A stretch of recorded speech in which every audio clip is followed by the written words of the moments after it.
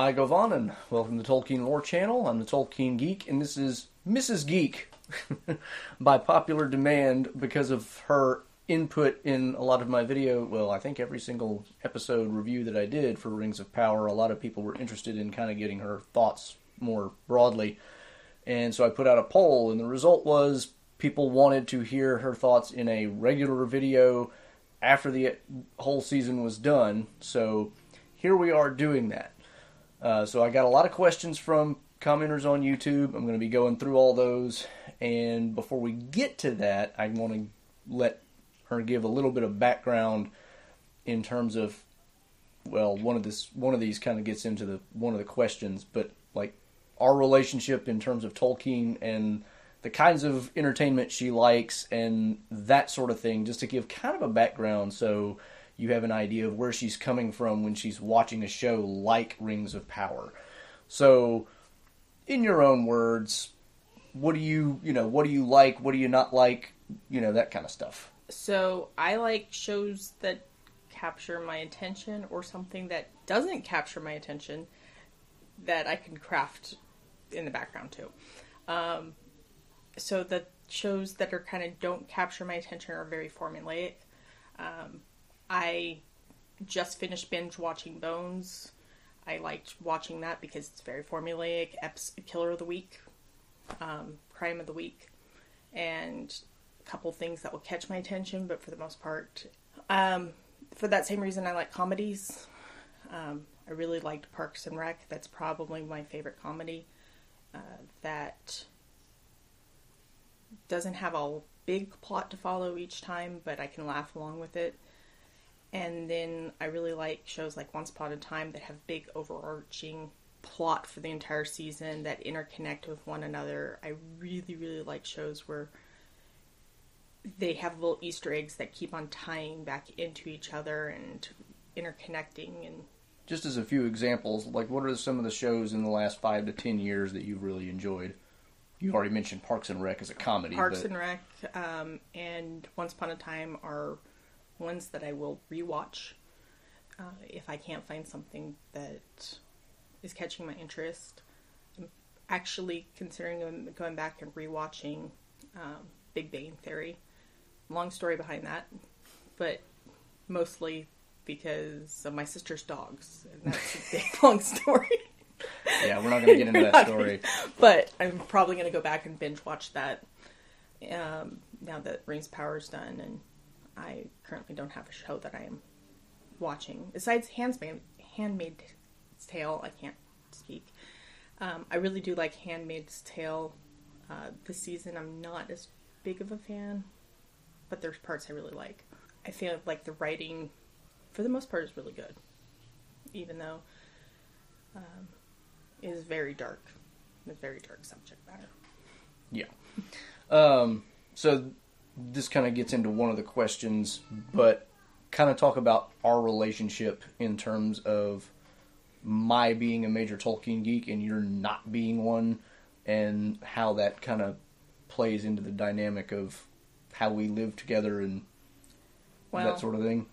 If I came into our marriage expecting you not to be all geeky about Tolkien, that's on me. In the first week or first month after we started dating the first time, you gave me a coupon book. Gave me a coupon book that was in Elvish for me to translate, that was very romantic, had a lot of romantic gestures in it, but it was all in Elvish. And it was up to me to translate it. Now, I tried really hard to convert her, guys. I really did. It was a fun, like a cipher to me. That was fun. I like puzzles and ciphers, so that was the advantage of it. And it was a cute romantic gesture. The Elvish part and all of the Lord of the Rings stuff really wasn't the big turn on. But as long as I've known you, that's been one of those things that was synonymous with Josh is Lord of the Rings. And I'm also geeky in my own ways. I've been to Comic-Con, San Diego Comic-Con, in costume. and slept on the floor outside of Hall H. Or on the concrete outside of Hall H, waiting to get in. I have my own geeky moments, and it's just Tolkien's not one of them. Okay, now let's get into some questions, which that kind of leads directly into the first one, which is, how do you put up with me being such a huge geek in a fandom that you're not really that interested in? YouTube. In other words, my channel is my outlet. So I remember very clearly the day that you came up to me and asked me about starting up a YouTube channel and my thoughts on it. And you pitched it as, I always tried to talk to you about all these great insights I have about Tolkien and things I realize, and you're like, and I'm like, and you said that you needed an outlet, someone that you could talk to. And I'm like, even if you only get like 3 people who follow you, and you have someone you can talk to about Tolkien and these insights, it's a good thing. So that's how this YouTube channel was born. He was trying not to annoy me. That's one way to put it. So that being said, I'm very supportive of him.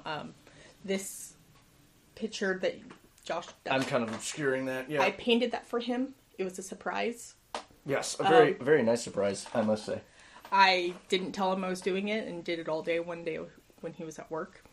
And he came home and found out that I did that for him. I am very supportive of him having an outlet. I'm also very supportive of the fact that it gives a focus, and it's who he is, as I said. As much as geeky as he gets, it's who he is, and I married him knowing that full well. All right, so for the rest of these questions, they're not necessarily going to follow naturally. I literally just copied and pasted them in the order that they were in YouTube, so get over it, I'm sorry.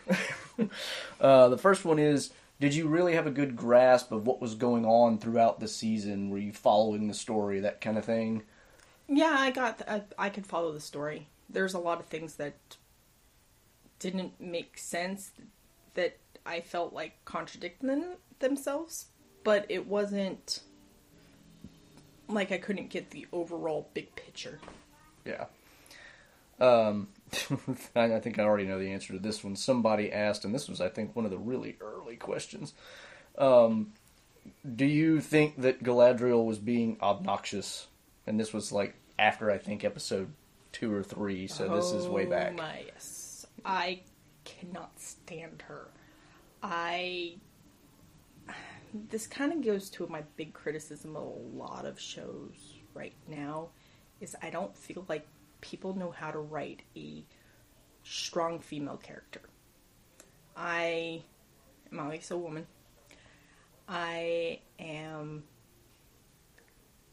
tend to be girly, but I also don't tend to be girly. This is my husband's sword collection. I have my own sword collection, and it is how we started one of our first conversations with each other about my sword collection. True story. And he credits his interest in me from that conversation. Also true story.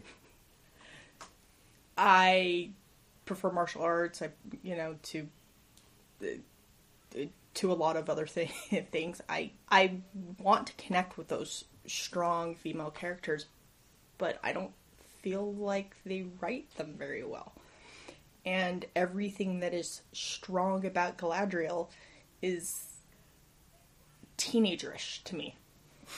And it does not feel like she's mature. And there's a difference between maturity and strength of character and just doing what you want to do regardless of the consequences or what anybody else around you thinks or how they're going to be impacted. So this is a kind of a broad one. What did you like best about the show, and what did you like the least? I liked when they started doing twists. In that last episode, I actually really liked the twist with, oh, he's Sauron. And then, oh, no, we just threw you for a loop and not really. Referring to the stranger. With the stranger, and then coming to, oh, no, it's not actually him. I think that making him not actually him made the Harfoot plot that much less relevant.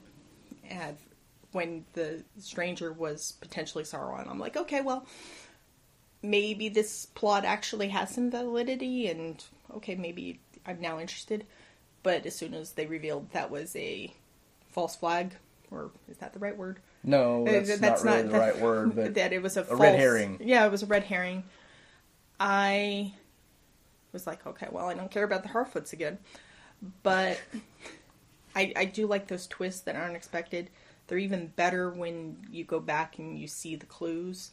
And at least with the Halbrand, or Sauron, I guess there's some clues in the past that now looking back I could probably connect instead of being as critical of the writer. So maybe with a rewatch, maybe I would appreciate that a little bit more. And what did you like the least? That was what you liked the best? Harfoots. Was the Harfoot. Okay, well, that's short and simple. The Harfoots was just, there was not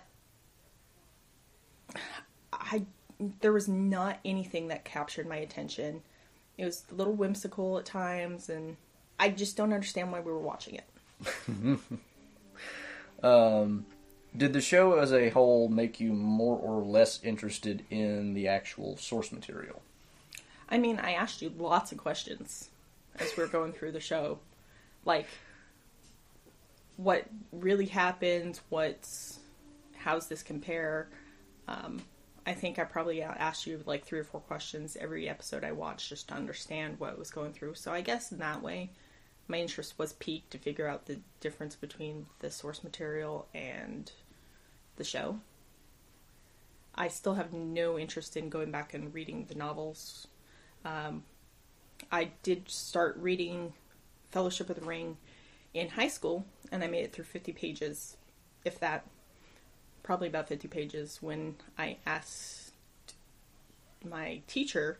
In high school we had reading logs, but once we registered the book we were going to read, we were stuck with that book. Unless we read 50 pages and hated it, then we could get out of it. So you had to at least read 50 pages. I know I went in and did that 50 page, I'm getting out of the book. I could not, just not my writing style. I did not like it. Don't worry, I'm raising our kids right at least. You just finished reading our kids The Hobbit, so for the first time. And you put on a Lord of the Rings related movie, whether it be the animated Hobbit or the extended Fellowship of the Rings or any of the Peter Jackson extended, regularly enough that I have no interest in going back and watching it. The first time I saw the Fellowship of the Ring was in theaters. I fell asleep. It didn't capture my attention then. The second time I sat down and watched the whole trilogy, I was sick and sat down and watched it while recovering during a snowstorm as well. And I really, really enjoyed it. That was about 2 years before we got married. During one of the times we were not dating. Long story we're not going to get into, by the way. What would your overall rating for the season be? 6. And what does 6 mean to you on a 1 to 10 scale? 6 is barely watchable. It is probably, I can put it in the background of something I don't care whether or not I'm going to be watching it. It's better than scrolling through Netflix to find the next thing to watch. Or Amazon Prime in this case. Yeah. This is maybe a little bit different of a question for you, being not so involved in knowing much of the actual source material, but what should the show have done instead of what we got? So, as I said, I like a lot of ensemble pieces. Once Upon a Time, this ensemble, I love the first season of Heroes. Love the first season of Heroes. Hate everything past that. Parks and Rec, they're all ensemble pieces, but what they all do well is they introduce characters slowly. Even if you're getting you're skipping characters between episodes so you can focus on a new character and you can focus on one character building up so you care about it. I think so much of the world building in the first couple episodes is we're going to throw everything at you, but there wasn't enough time to develop any interest or character development. I watched the entire season, and about half the characters I still can't tell you their names or anything significant about their backstory. I still refer to the king of the elves as Abraham Lincoln Vampire Killer. Same actor, believe it or not. Go check IMDb. So yeah, basically focus on a few and then expand out. Not so much. Give me a chance to learn about the character and develop an interest in them. Right. And then from there, introduce someone else and introduce somebody else. And we were talking about the Harfoots earlier today, and I think one of the things that could have been improved is the Harfoots, with that whole twist at the end. What you could have taken is where Abraham Lincoln Vampire Killer comes up and talks and says, we've been dying and here's all these problems that are going on, and they've all started within this past time frame. Give us a flashback then to the stranger showing up, and you don't even have to immediately go into hear Sauron, but maybe connect it that way. Do a flashback to the same time. And I think it would have been good if they took the Harfoots out of the very, very beginning at least. And then the parts that you wanted me to care about, do flashback, bring it back in there, tie it back into the main storyline. Okay. Favorite and least favorite characters? Least favorite's easy, Galadriel. I don't know what episode it was. It was 3 or 4 where I came and told you after watching it that if I stop watching the show, it's because of her. Because she's obnoxious, she's childish, she's not likable. Not likable at all. And I get that maybe part of it is intentional, but she is so unlikable without the redeeming qualities, and she's at least given the screen time to be our hero. I don't care. I don't like her. Favorite character? I really, really like Elrond and Durin's relationship, and I'm not sure I can break them apart in terms of liking or disliking it, because how I like them is so intertwined. Yeah, because of their interactions.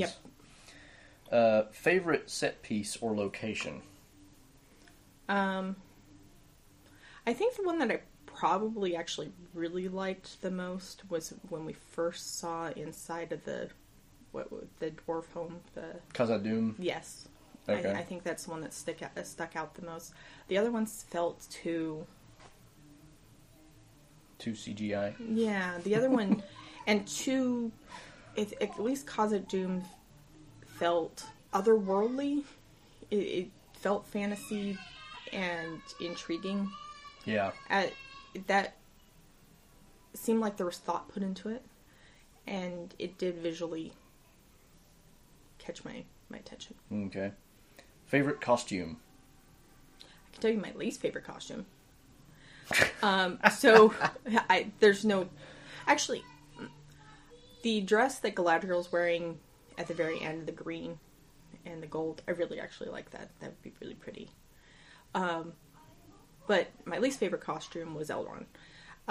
When he is with Durin, when they're both trying to mine the Mithril, it looked plasticky. it looked ill-fitted, it looked plasticky. It looked kind of like pleather, actually. Yeah. It looked like something I would get at Spirit for my kid dressing up.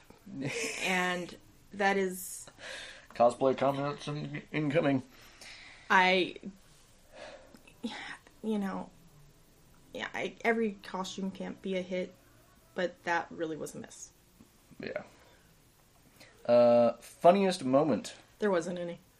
I don't remember laughing at anything, and to be fair, I don't think it was supposed to be funny. It's a serious topic, and so And not everything has to be funny or just, So I don't hold that against the show. Yeah. I think the only time I got a real chuckle in this show was in episode 1 or 2 when Nori and Poppy lose control of the cart that they're hauling the stranger in when he's unconscious. And even that, it was more of a chuckle for like, oh my gosh, than an actual, that's really funny. So I don't blame you. Would you watch season 2?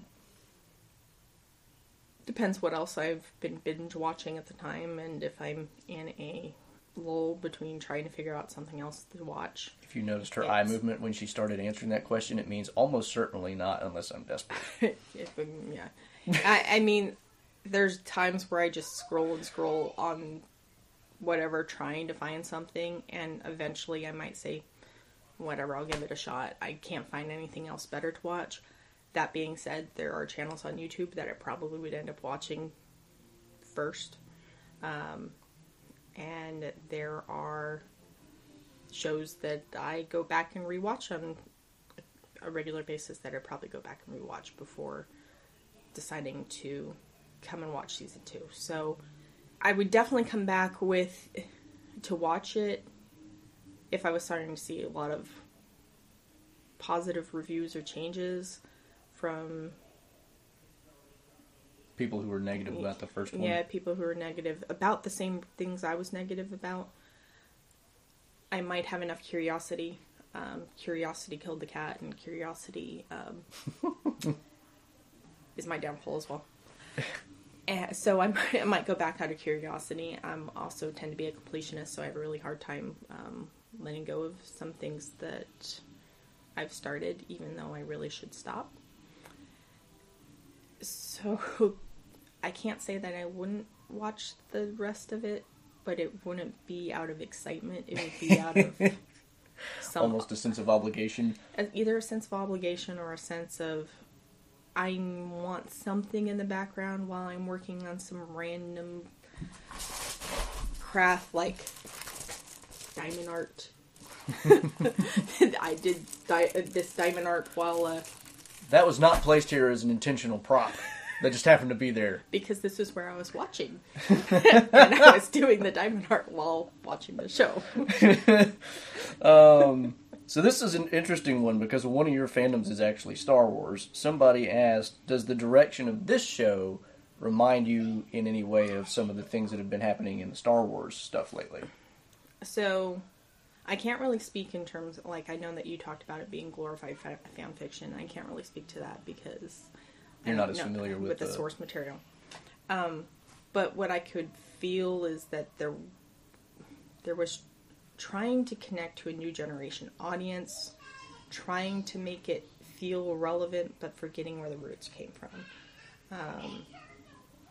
Like the new sequel trilogy, the further you get along into the show, the more that I feel like they forgot who their core base was. And forgot why they loved the show and alienated them in the process. And from your reaction, that's kind of what I feel like has happened to you. Yeah. And this one, I already kind of know where you're going with this one because we talked about it, but what does Tolkien mean to you as somebody who's not really a fan of Tolkien's fiction? So, I very much appreciate his work as a philologist, and I really, really enjoy looking up word meanings and histories, so I can appreciate him there. Also, if it was not for Tolkien, my favorite author would probably not exist, or at least not the way that I love him. So, C.S. Lewis, I've read most of his fiction, and a good amount of his nonfiction. So, I have appreciation for Tolkien, just not directly. I don't like his writing style, but that doesn't mean that I can't appreciate the work that he's done. And helping, even directly, with the Space Trilogy from Lewis, if it was not for Tolkien, that would not exist, let alone what he did for influence on Lewis on the rest of his works. All right, and last one. I hope anybody hearing our kids in the background doesn't think they're murdering each other. They're really not. non-canon character that you like the most. And here's the fun part, guys. She doesn't know really that much about who's canon and non-canon, so this could be an interesting answer. Start listing characters that, and like. I'll let you know when you hit a non-canon character. Okay, so as I said, I like Elrond and Durin, and I like Durin's wife, and I know she. Disa is non-canon. Yeah, I know that. I really like their relationship. I feel like they challenge each other. I feel and this actually might be a really good analogy given the dwarves, but steel sharpens steel. Yeah. And I feel like that's their type of relationship. So I appreciate that. So that might be my answer. I liked her. I liked her sass. I liked how she didn't let him kind of walk all over her. I liked how they both listened to each other. And there's not a lot of really good marriages portrayed on TV or movies, from my point of view, that shows both characters loving and supporting each other, but also not just being a doormat for each other and letting each other do whatever they want. I felt like that was one of the better depictions of a marriage, a healthy marriage, in my opinion, that I have seen for a little while. So, all right. Well, that was all the questions from the YouTubing comments section. Do you have any final thoughts you just want to end on? I think probably that. Give me a second to think about it, and you can edit this part out. Absolutely. Might end up in a bloopers reel. So back to that first question about also how to deal with my geekiness. I think from a marriage point of view, back to what we're talking about, Disa, is like understanding who. I'll go back. So re-edit to here. So back to the first question in terms of having to deal with your geekiness and stuff like that. I think that it's really important to understand that I married you as I am. As you are. And you marry me as I am. And everybody has something they're geeky about, even if they don't call it geeky. The people who have to watch Sunday football every weekend and can shout off all the names of the players and the stats, that's not me. And that's not him. But to be honest, I'd much rather be with somebody who is more on the geeky side of Tolkien or Star Wars or things you find at Comic-Con than someone who's really into sports. That doesn't mean that's wrong. It's just what I chose my hard to be. So yeah, it's who you are. It's part of what you like and defines who you are. And if you did not have these interests, we may not be sitting here today, and understanding that it's a package deal. And I have my geeky things that you sometimes just kind of dot and listen, and you kind of wish that I had the outlet you have here. But let that be a lesson to all you hopeless people out there. You can find somebody that you might marry. Not just because they don't share your geekdom doesn't mean you should rule them out. So. And I have no problem you teaching our kids to sing the Down the Goblin song. Goblin Town. Yeah. Down the Goblin Town. Which our 3 kids sing the song all around the house all the time. Told you I was raising them right. And and our oldest can't wait until he gets his first copy of The Hobbit, which will be under the Christmas tree this year for him. So I have no problem him sharing with it, and that's awesome. That's a father should share his passions with his son. I guess my last thing is to add, the one downside about your geekiness is which is also a upside too, is I always know what to get you for Christmas. I'm just running out of ideas. So, in the comments, if you have any great She Tolkien follows ideas, the comments. Yes, I read the comments all the time. If you have any really great Christmas ideas for him, I would love to hear them. I never expected that kind of benefit to come out of this video, but hey, there you are. I didn't tell him I was going to do that, but I plan to do it. Because I have no clue what to get him for Christmas. She's smart.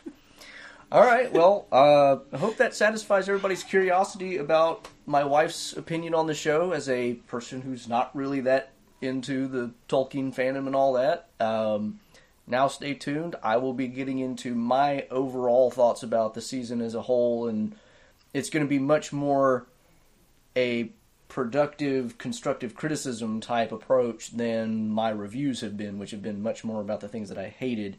This one's going to be analyzing the things that I didn't like, but in a way of trying to look at how I think they could have done it better and where I think they were weak, but how they could have improved. So that'll be the next segment of this video, so stay tuned for that, and thank you very much. Nice talking to y'all. Well, I hope y'all enjoyed the appearance of my wife on this show. It's going to be a one-time only deal. She values her privacy quite a bit, so it's actually kind of surprising to me that she agreed to do it at all. After we finished recording her segment, she thought of a couple of other things that she wanted me to point out before I got into my own comments. One being when she said about Durin and Disa that, steel sharpens steel. She meant, of course, iron sharpens iron. It's, not really that big of a deal, but she just recognized that she said it wrong and wanted to point out that she does in fact know the way that it's supposed to be said. The other thing that she mentioned, though, was one positive about this show was the fact that she actually got to collaborate with me on something which is kind of rare because most of our interests don't overlap that much. One of the things that we do both enjoy is board games.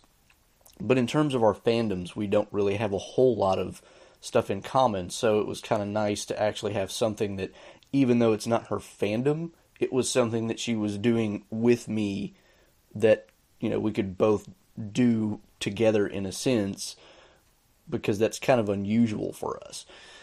That being said, let me get into some of my thoughts overall about the season as a whole, and this is going to be my final thoughts on this, unless I do a live stream in which people ask me questions about it. But if, at this point, this is like my final word on Season 1 of The Rings of Power, and presumably ever on The Rings of Power.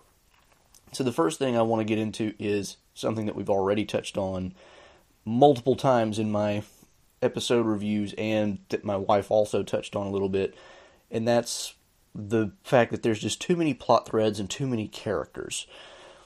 And it's not even just that they can't spend time focusing for, an episode on just one or two plot threads. There's just too many plot threads, period, I think, for an 8-episode season. We've got 4 major plot threads going on, most of which don't go very far in terms of what happens with them, and it just ultimately, I think, leads to this feeling at the end of the season that we've spent a whole lot of time building up to a rushed finale where, most of what came before doesn't even seem terribly relevant to what's happened, because at the end we don't even get anything with Durin and Disa. We left them in episode 7 talking about how in the future the kingdom is going to be Durin's and then they can do what they want. And then we don't see them again in episode 8. It's like they're just leaving that hanging there to be picked up again in season 2, presumptively. There's all these Harfoots that we don't really care about. There's tons of characters from Numenor that we care so little about that we almost, don't even notice them, really. Like Aarion, we see her again in episode 8, but we've had, maybe 10 minutes of screen time with her, something like that, and why are we supposed to care about her? We're obviously going to care about her more in the future, apparently, because she's going to have looked into the Palantir and seen something, and that's going to be impactful. But why did we need to introduce her in Season 1 for that? And why did we need to introduce Kemen in Season 1? What have we gained from having these two characters introduced to us in Season 1 that we couldn't have just picked them up in Season 2 and gotten, something going there? Even Isildur, as I mentioned, in my review of Episode 8, I didn't even miss Isildur in this episode, even though I was expecting to see him pop up and be shown that he was alive, and I didn't even miss him because thus far in the show, he's such a minor character and so unimportant narratively that it's just like, okay, it didn't happen, whatever. And it's just, they would have done well, I think, to have primarily focused on Galadriel's story and the Southland story, and maybe thrown in the Harfoots and spent less time with the Harfoots, and then towards the end maybe start introducing some of these additional characters to set them up for Season 2, but not set them up in earlier episodes and then not ever really give us any development of their characters in this season. Because it just makes you wonder, what was the point of it all? I mean, the point, again, obviously is going to be to set them up later for Season 2 or beyond, but doing it at such an early stage with no payoff in the near future just seems to me like a bad way of doing it. They should have focused on the characters that we really care about this season, and then started to introduce some of these characters maybe later in this season, but probably just earlier in Season 2, or whenever they're going to start becoming relevant. Because up to this point, Aarion has no relevance. Kemen has no relevance. Isildur has, at best, minor relevance because of Elendil's issues. So, that's one of my main points that I would bring up here, and that's part of the reason I think that the whole season felt really slow up until Episode 8, really. I mean, Episode 6 didn't feel too slow, except for the fact that it was just one big thing focused on one battle, and not really a lot happened in Episode 6, despite it seeming kind of active. Some people online have been kind of pushing back against this idea of the show being slow-paced, saying, well, that's just because too many people are expecting an action series, because that's what fantasy stuff always is. And it's like, no. I read Lord of the Rings and I enjoyed it. Lord of the Rings is not an action story, guys. I don't mind a slow burn, and I don't mind very little action being in my fantasy. What I mind is a bunch of introduction of stuff that has no relevance and a bunch of non-movement of the plot, and jumping back and forth between multiple different plot threads and introducing a bunch of characters that we barely even get to know. We might not even catch their names. Like, my wife didn't know the names of half the characters or more by the time the season was over. That makes the show feel slow, because nothing is progressing at a rate that makes you feel like you can get invested. You need to have enough focus on one plot line to bring it along enough to actually have something happen for it to feel like there's movement. Now, with Elrond and Durin, you didn't necessarily need that as much because their relationship was good enough and their dialogue was interesting enough that you could kind of just enjoy it. But most of the other stuff in the series so far has not been that interesting to just let things kind of be as they are. And so you needed something to push the plot along. And part of the reason that it didn't work very well is because so much of the plot hinged on a bunch of mystery boxes, and it's just like, if you're like me and you watched Lost and you felt burned by that show, and I know some people enjoyed Lost, but by the time that show ended, I was like, I thought there was going to be some master plan to make a really interesting thing out of this, and I felt cheated at the end. So now that I watch this show, and I feel like the same thing is being done, I'm not interested in mystery boxes. That does not hold my interest the way it used to, because I view it with a much more cynical eye. And so, if you're going to build your plot entirely around mystery boxes, what's the sword? Who's the stranger? Who's Halbrand? It's like, that doesn't do it, okay? Maybe it does it for some people. It doesn't do it for me. You need the plot to actually kind of matter. Look at the way Tolkien does his story. His story is not full of mystery boxes. He tells us pretty much up front in chapter 2 that here's the deal with the ring, and here's the reason we got to do something about it, and off we go. Mysterious things happen along the way. You might argue that Tom Bombadil is a bit of a mystery box, but not really, because he's not there to lead you on wondering the entire time who is Tom Bombadil. We're meant to encounter him as a fairy tale experience, and that introduces us to the awe and wonder of a magical world, and then leave him behind and just let that be its own thing.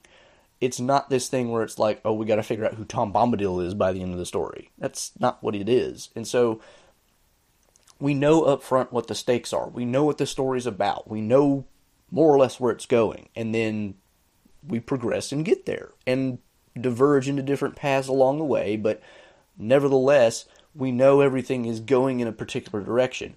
With this season of Rings of Power, I didn't feel like I had a direction until, maybe episode 4 or 5, when it became clear there's going to be this climactic clash in, the Southlands. But then the question was, if that's not the finale of the season, why not? And that's another thing that felt weird, was the end of season 1 should not have been the Rings of Power being forged, the 3 Elven Rings at least, because they did it in a rushed manner. It had little to no connection with anything that came before. It did not feel like a natural conclusion to everything that we've seen go on up to this point. Now, it was kind of a natural wrap-up of Elrond's story, but that's only because 2/3 of the way through Elrond's story, we found out that what he was actually doing there had very little to do with what he thought he was doing there, and it had more to do with a thing that Gil-galad and Celebrimbor were planning that they didn't let him in on. He knew he was there to get a forge built for something, and of course we know that is pointing distantly, at least, to the forging of the Rings of Power, because anybody that knows the story well enough knows that has to be what that's about.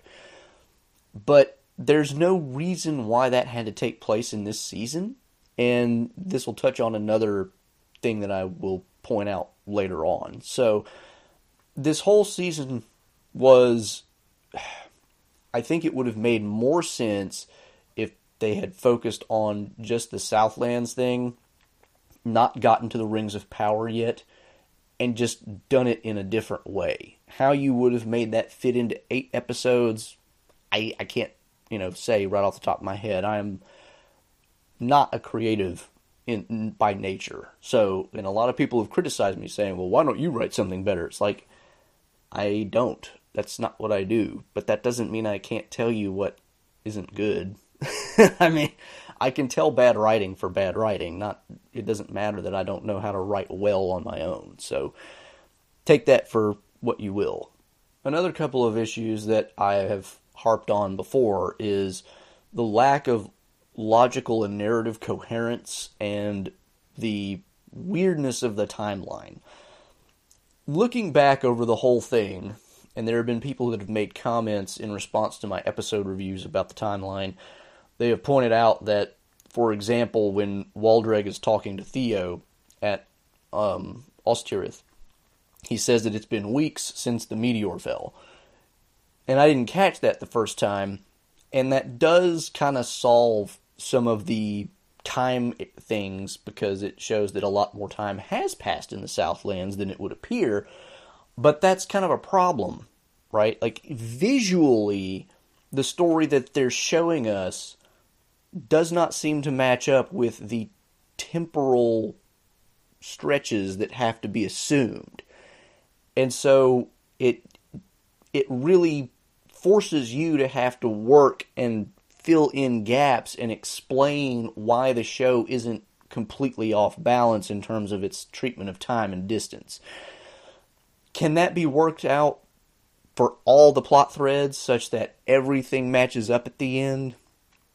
I'm still not convinced, but even if it could, I think it's still a failing on the show's part that they managed to tell a story in which it seems like various plot threads take various and staggeringly different amounts of time to reach the same conclusion point, and the only clue we get that the visual storytelling we get is off is people saying things in off-the-cuff remarks that aren't necessarily that significant for us.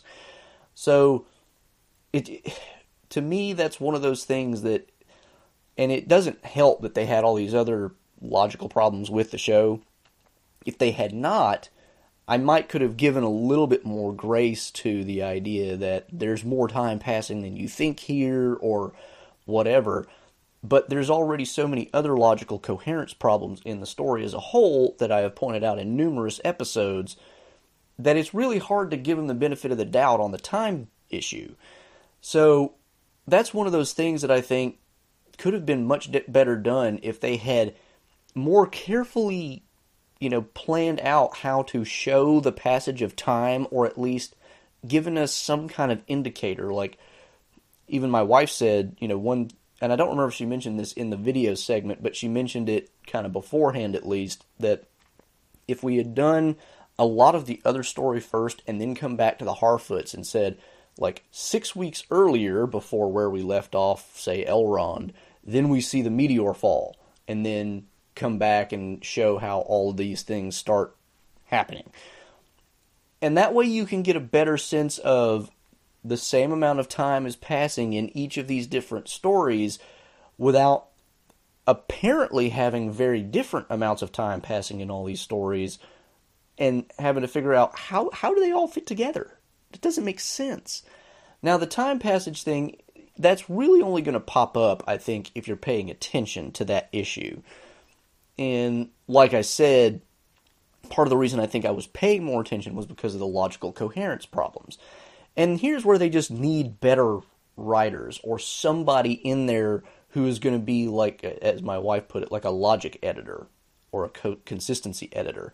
Somebody who can take all the writing that's been done and read through it and look for, okay, this doesn't really make sense. How can we fix this? This doesn't work. How can we make this more natural progression?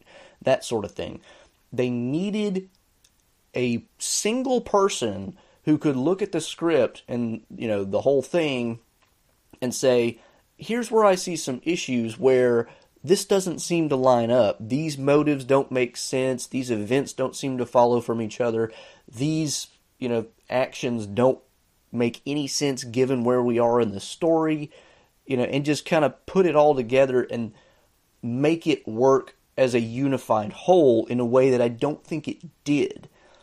And, I'm not going to go into huge detail here because I've given tons of examples of the problems I've had with this, but the leaving Ost Tirith and going back to the village where they have no defenses is just a bad decision. It's not illogical in the sense that it is completely contradictory to itself, but there were also other things in the story that did seem like there's no way to make those two things line up. And so you needed that one person who could look at the whole thing and say, okay, we got to rectify this, we got to make this make sense, we got to do this. And I think that would have helped the show a lot, because if you've noticed, a great number of my complaints in this show have been just the logical coherence problems. And if you could have just solved that alone would have made the show immensely more watchable, because at that point, I can get more invested in the story and invest, as Tolkien calls it, secondary belief in the world that we're in. I would still have problems with it, but it would be a lot less experience killing if I'm not having my intelligence insulted multiple times. And the best example of that, of course, was Elrond talking to Celebrimbor right after he was refused to break his oath with Gil-galad, and then talking to Celebrimbor about the very thing that he's supposed to not talk about, acting like he hasn't broken his oath. It's like, how did that ever get out of the writing room and not get shut down as, wait, this can't happen. This makes no sense. Stuff like that kills the immersion, because now you're like, are you stupid? And I should not be wondering if Elrond, who by this point should be 3,000 years old, is a complete idiot. I shouldn't be having to wonder that. So that's one area where they also need to make vast improvements in the future, is really they need a single editor to look at the whole thing and be like, okay, wait, hey guys, we got to rewrite this. This doesn't make sense. Another thing, and this is one of the things that really took the show out of being a Tolkien story for me, is a lot of the dialogue, because so much of the dialogue, and this was especially true earlier, I think it improved a little bit over time, but especially earlier on, a lot of the dialogue was just bad. Some of the language used was like, nobody in a medieval setting or a fantasy setting should talk like that. That is such a modern expression. And there were things that I didn't even notice that a lot of people in my comments said, like, for example, tons of Harfoots say okay all the time, and there's no way that would be the case. Okay is a very modern thing to say. But there were also other things.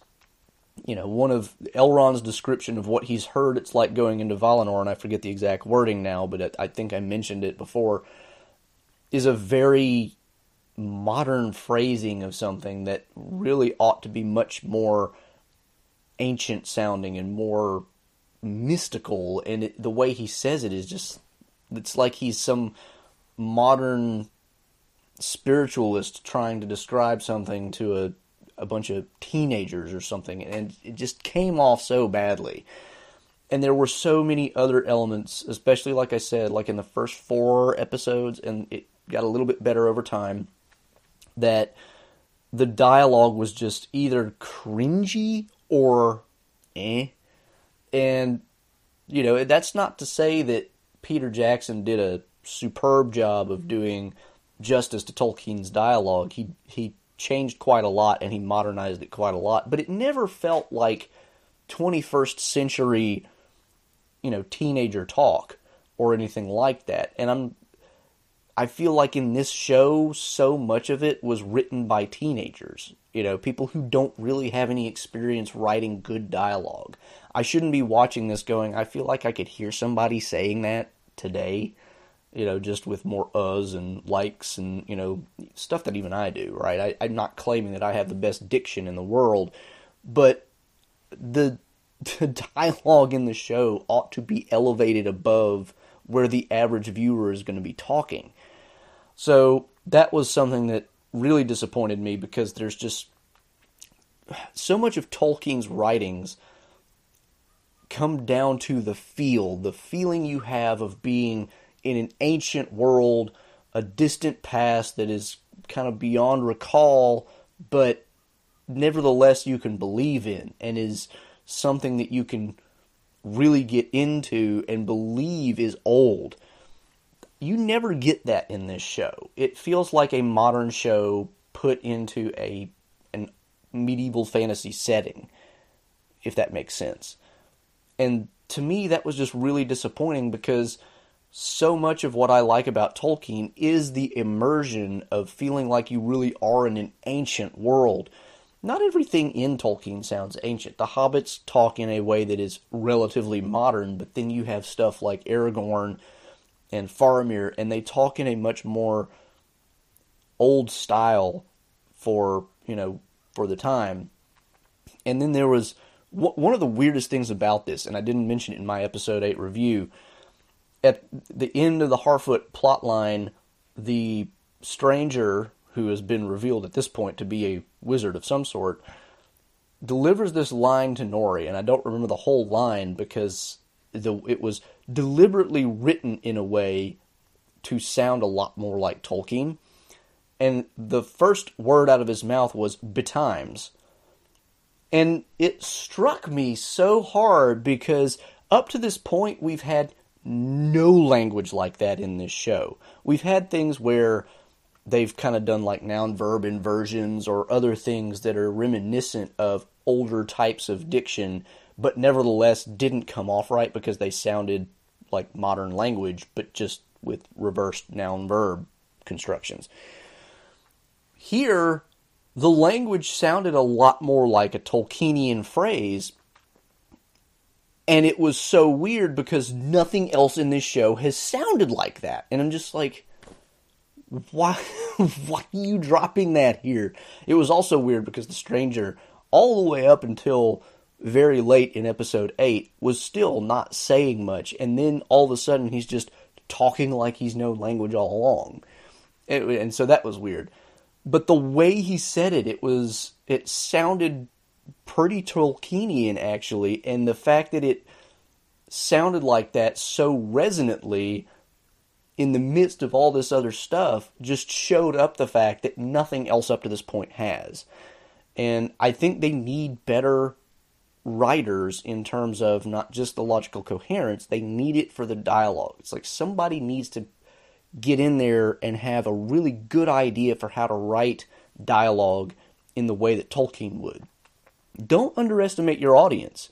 Don't think that your audience is going to not understand what's going on. You don't have to make the language overly flowery or complicated to make it sound like Tolkien. It just has to not sound like somebody could utter it in the year 2022.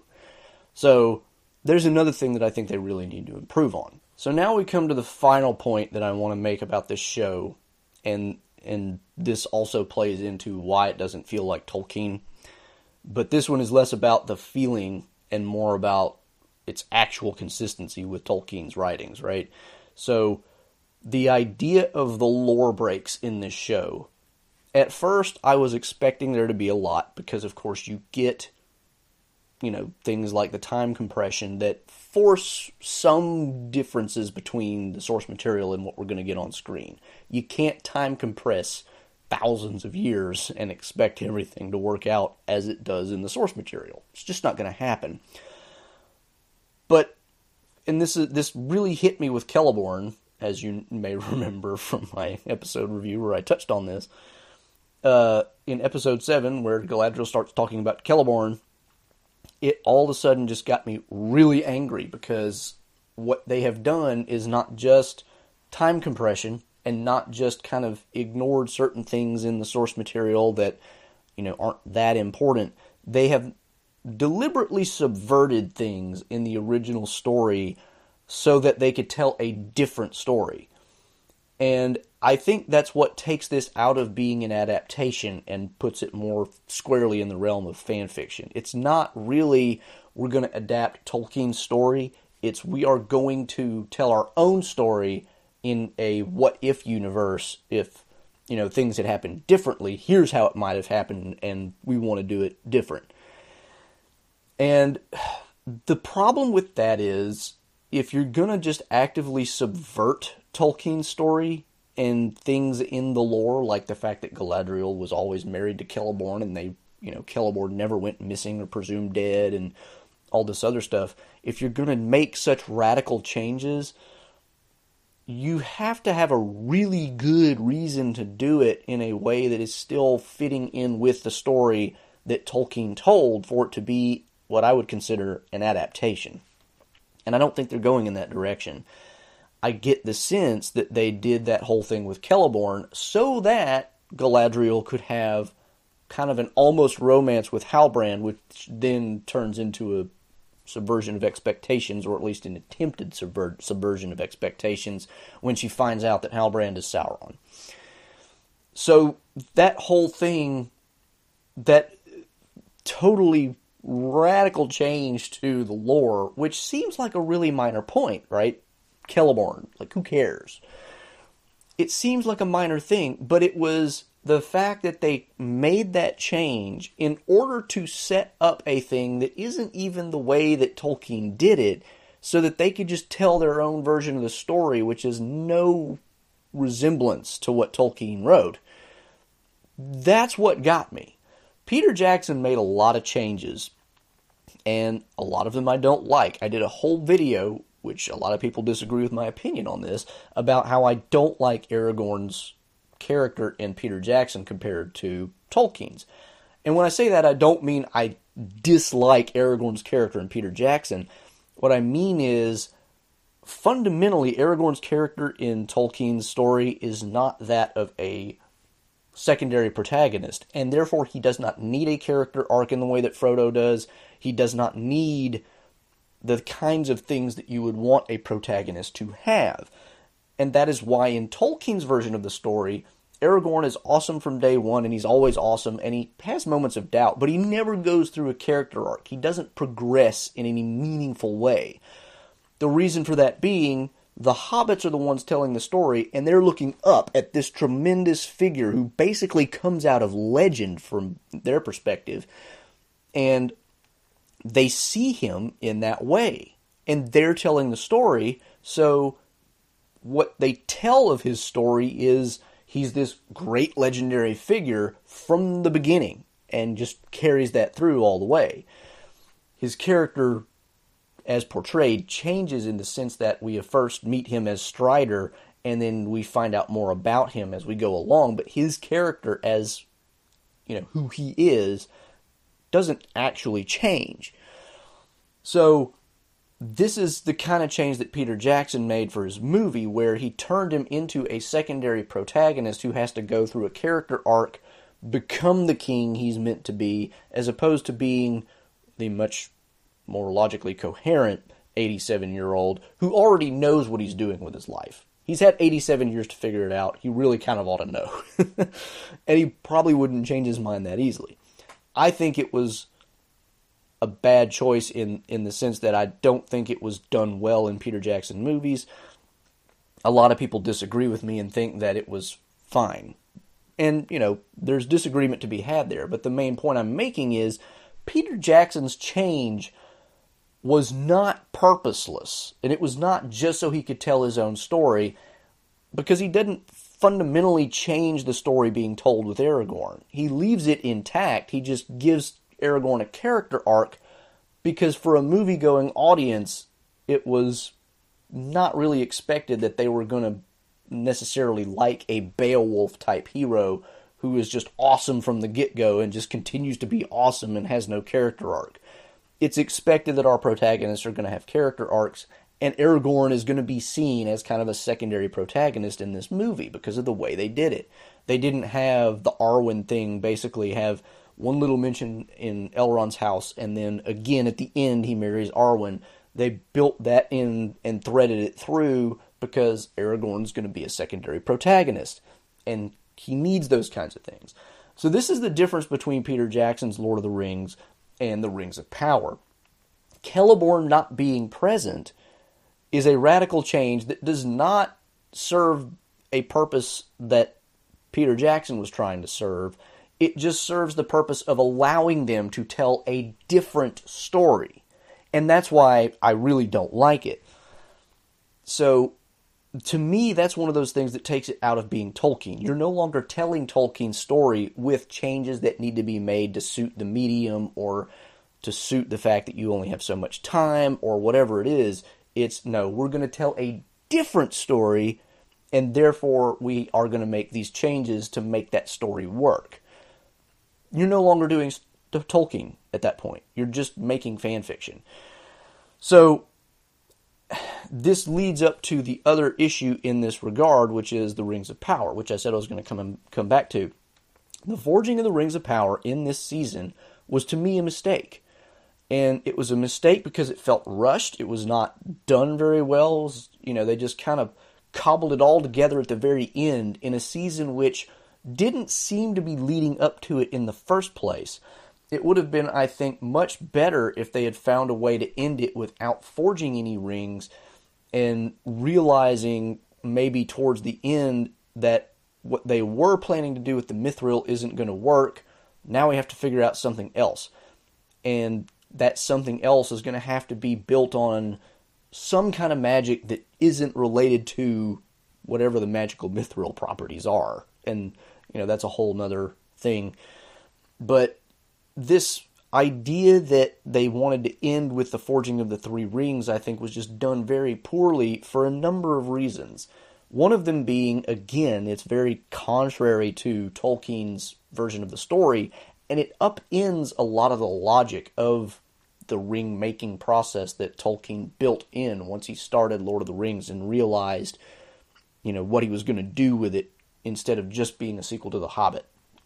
Once he got there, he had to come up with a backstory to explain what's going on, and part of that was, Sauron, way back in the day, pretended to be this good guy and fooled the elves into this project so that he could bring them all under his sway and dominate them and thus rule Middle-earth without having to wage huge war and conquer a great, powerful enemy. And it didn't quite work out for him, but that was the plan, and so there was a logic to the way it progressed. Sauron comes along, he starts to teach them things they can do with smithing that they don't already know.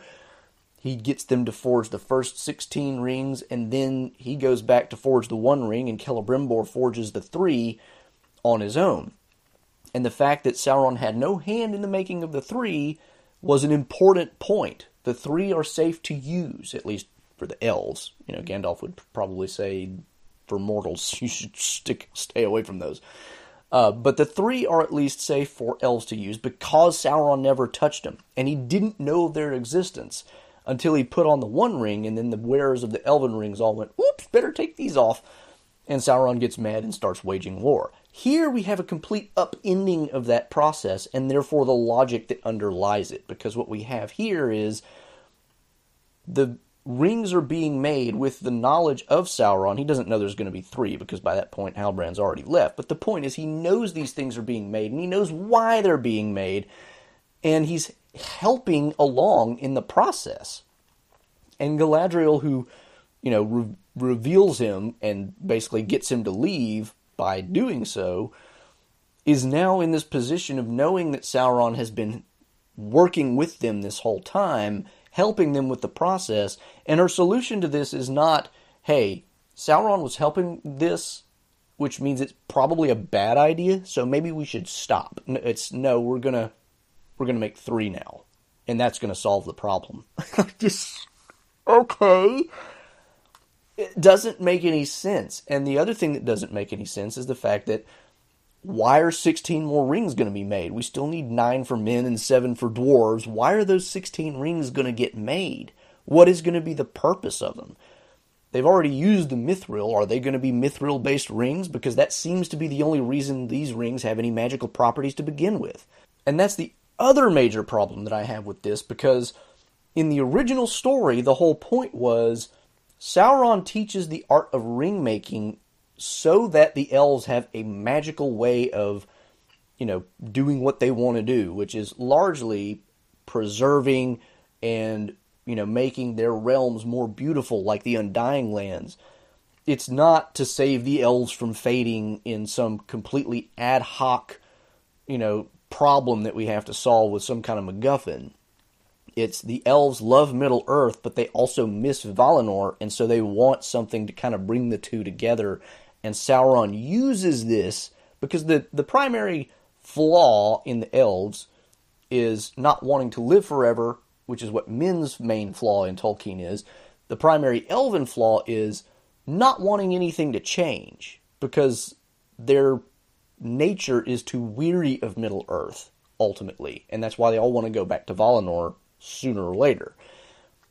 Sauron takes advantage of this weakness in their character to say, oh, I know how you can achieve this. You can make these magic rings, which allow you to basically create realms like Lorien and Rivendell, where it seems like time doesn't really pass, and time seems to stand still, and nothing decays, nothing fades, everything's great. It's just like Valinor back in the West. Meanwhile, of course, he's over there rubbing his hands like, and I'm going to trap you.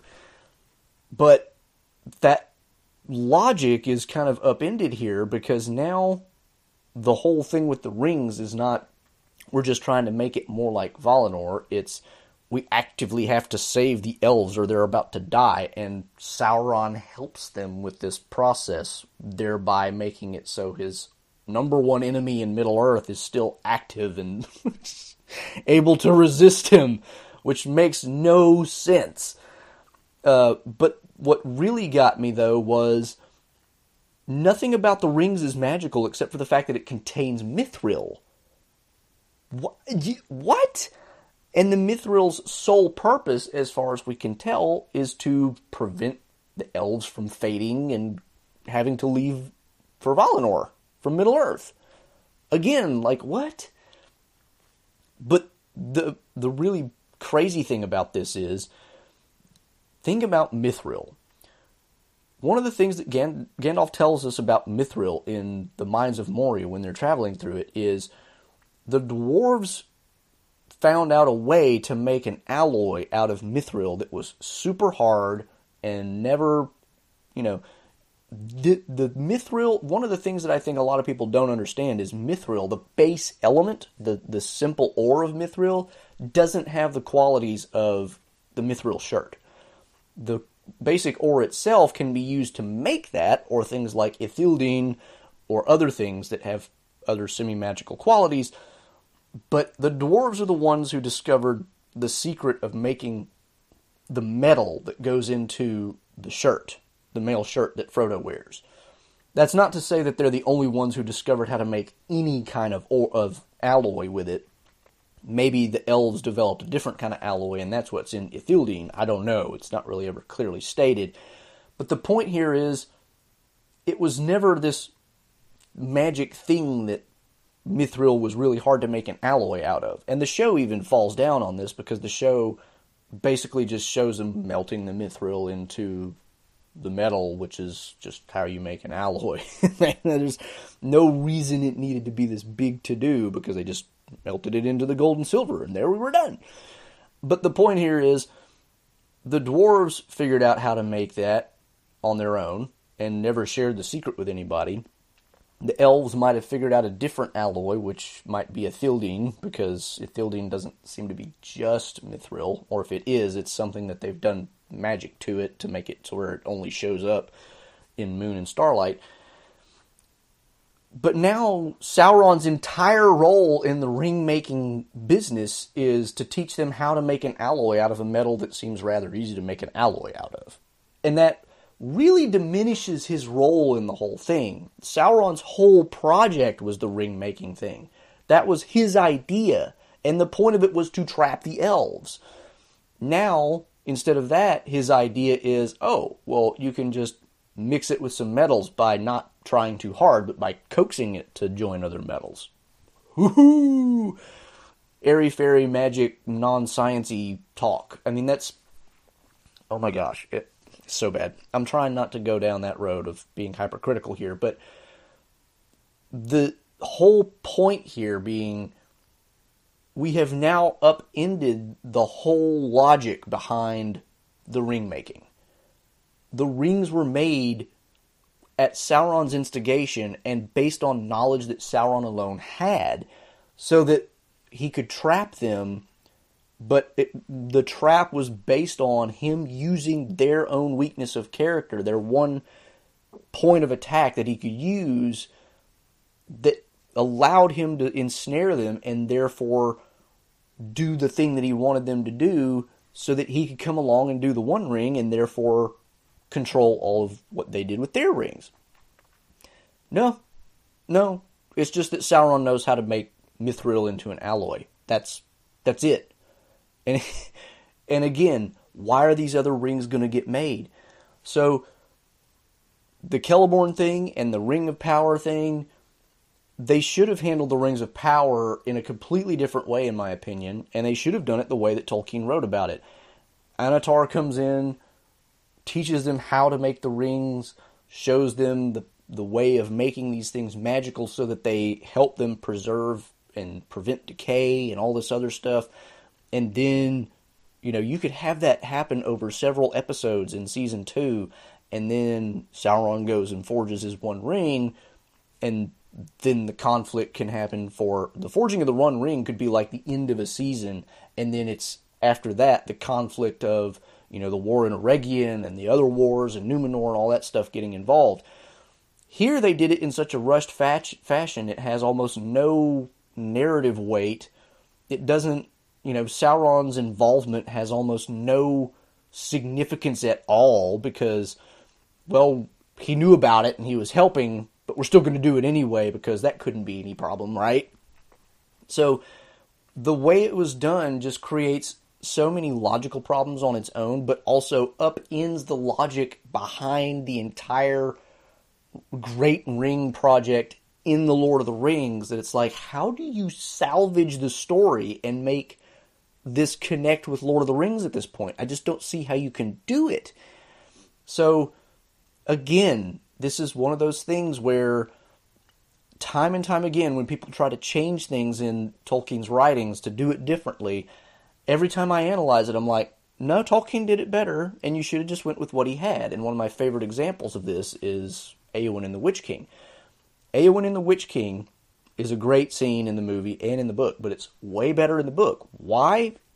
Because instead of trying to go, ooh, girl power, when Eowyn says, I am no man, stab, we get, the Nazgul saying, no man may hinder me, and she says, ha, I'm no man, and the Nazgul sits there and goes, this might be a problem.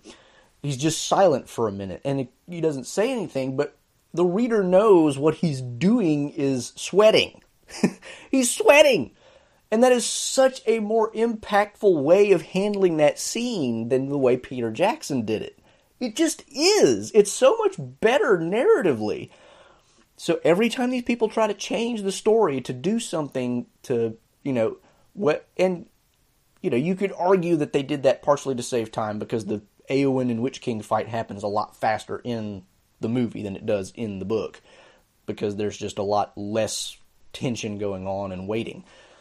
So, timing-wise, you could understand why they made that change. But the point is, it's still a worse scene.